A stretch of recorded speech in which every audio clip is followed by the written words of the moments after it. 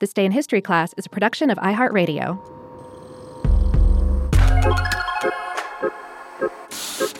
Hello, and welcome to This Day in History Class, a show that pulls a winning number from history every day of the week. I'm Gabe Luzier, and today we're testing our luck with the story of England's first national lottery, which gave citizens the chance to win cash, legal immunity, and if they were really lucky, a life-changing amount of good cloth linen, too.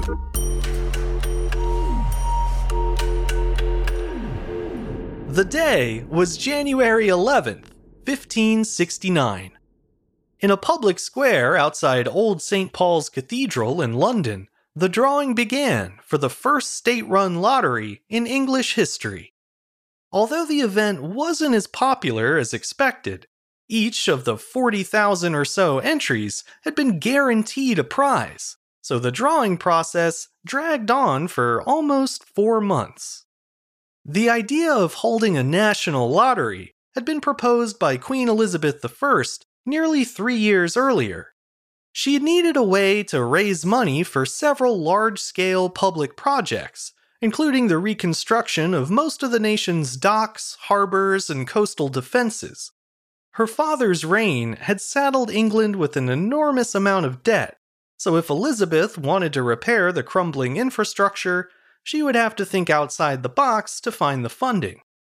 She essentially had two options: increase taxes and risk upsetting the populace, or hold a big fancy prize draw and raise the money from ticket sales.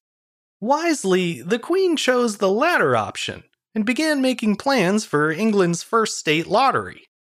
The Queen of England wasn't the first ruler to use a national lottery to raise money for government projects.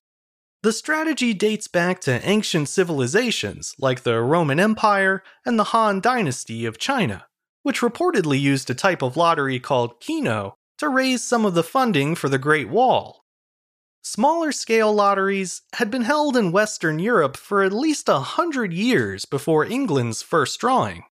Selling tickets for a chance to win a prize was a reliable way for merchants to unload expensive merchandise that had otherwise failed to sell. For England's first national lottery, the stakes were much higher.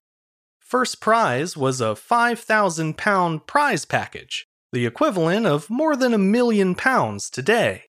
The jackpot consisted of £3,000 cash and an array of luxury goods, ranging from tapestries and wall hangings to gold and silver plate, as well as an undisclosed quantity of, quote, good linen cloth.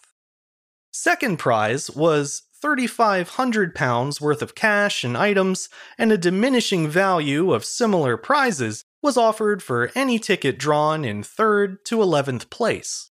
However, all other tickets were also guaranteed a prize of some sort, and if that wasn't enough, the Queen added one extra incentive to sweeten the pot. She decreed that any person who purchased a ticket would be granted 1 week of immunity, during which time they could not be arrested for any crime, with the exception of murder, piracy, treason, and other serious felonies. Despite the added draw of what was basically a get-out-of-jail-free card, the lottery tickets didn't sell as well as the Queen had hoped. That was mostly due to the high cost of the tickets, which were priced at 10 shillings each, the equivalent of about £120 today. It was too steep a price for most ordinary citizens, meaning that unlike the state lotteries of today, which tend to target those with lower incomes, the lottery of 1569 was aimed squarely at the wealthy. That high cost of entry proved to be a mistake, as it greatly hindered the lottery's mass appeal. Most people simply couldn't afford to gamble with that much money, and many of those who could would have rather bought their own good linen, instead of waiting around in the winter cold to see if they could win some. In the end, it's believed that only about 10% of the 400,000 allotted tickets were ever sold. The tickets themselves were specially printed slips on which a player would write their name and a short note or phrase, known as a device. The idea was to write a biographical sentence or maybe a favorite maxim or Bible verse, something unique enough that the player could identify it as their own if they heard it.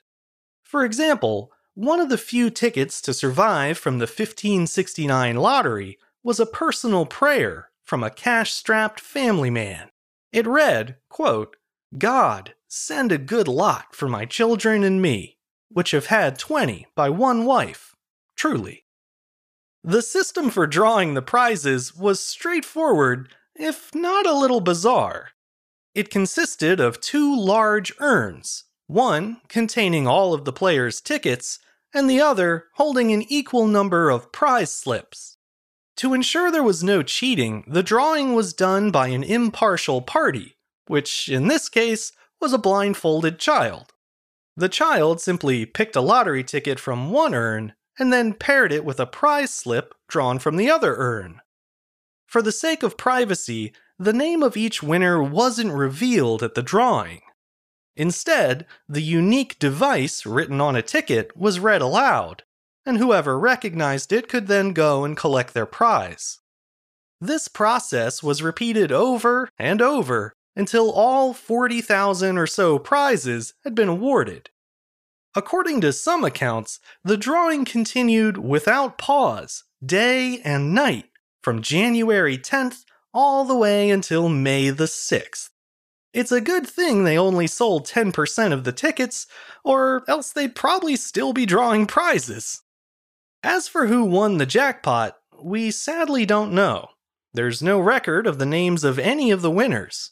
But for my part, I'm hoping the grand prize went to the guy with 20 kids to feed. The lottery wasn't a roaring success, but it still earned enough money to jumpstart those much-needed repairs to England's infrastructure.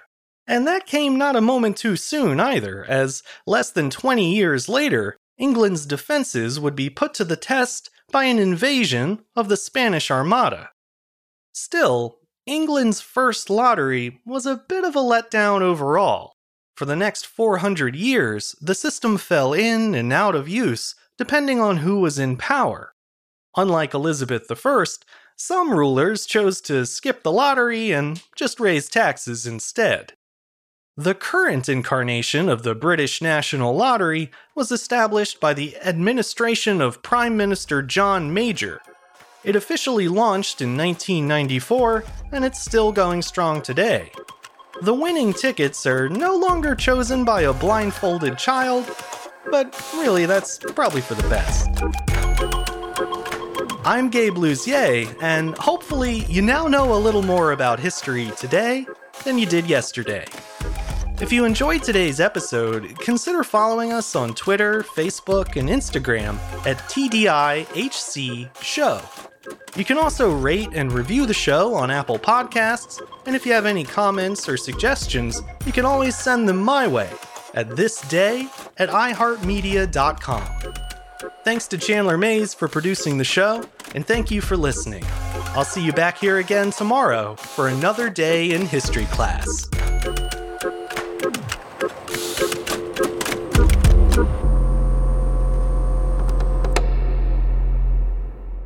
For more podcasts from iHeartRadio, visit the iHeartRadio app, Apple Podcasts, or wherever you listen to your favorite shows.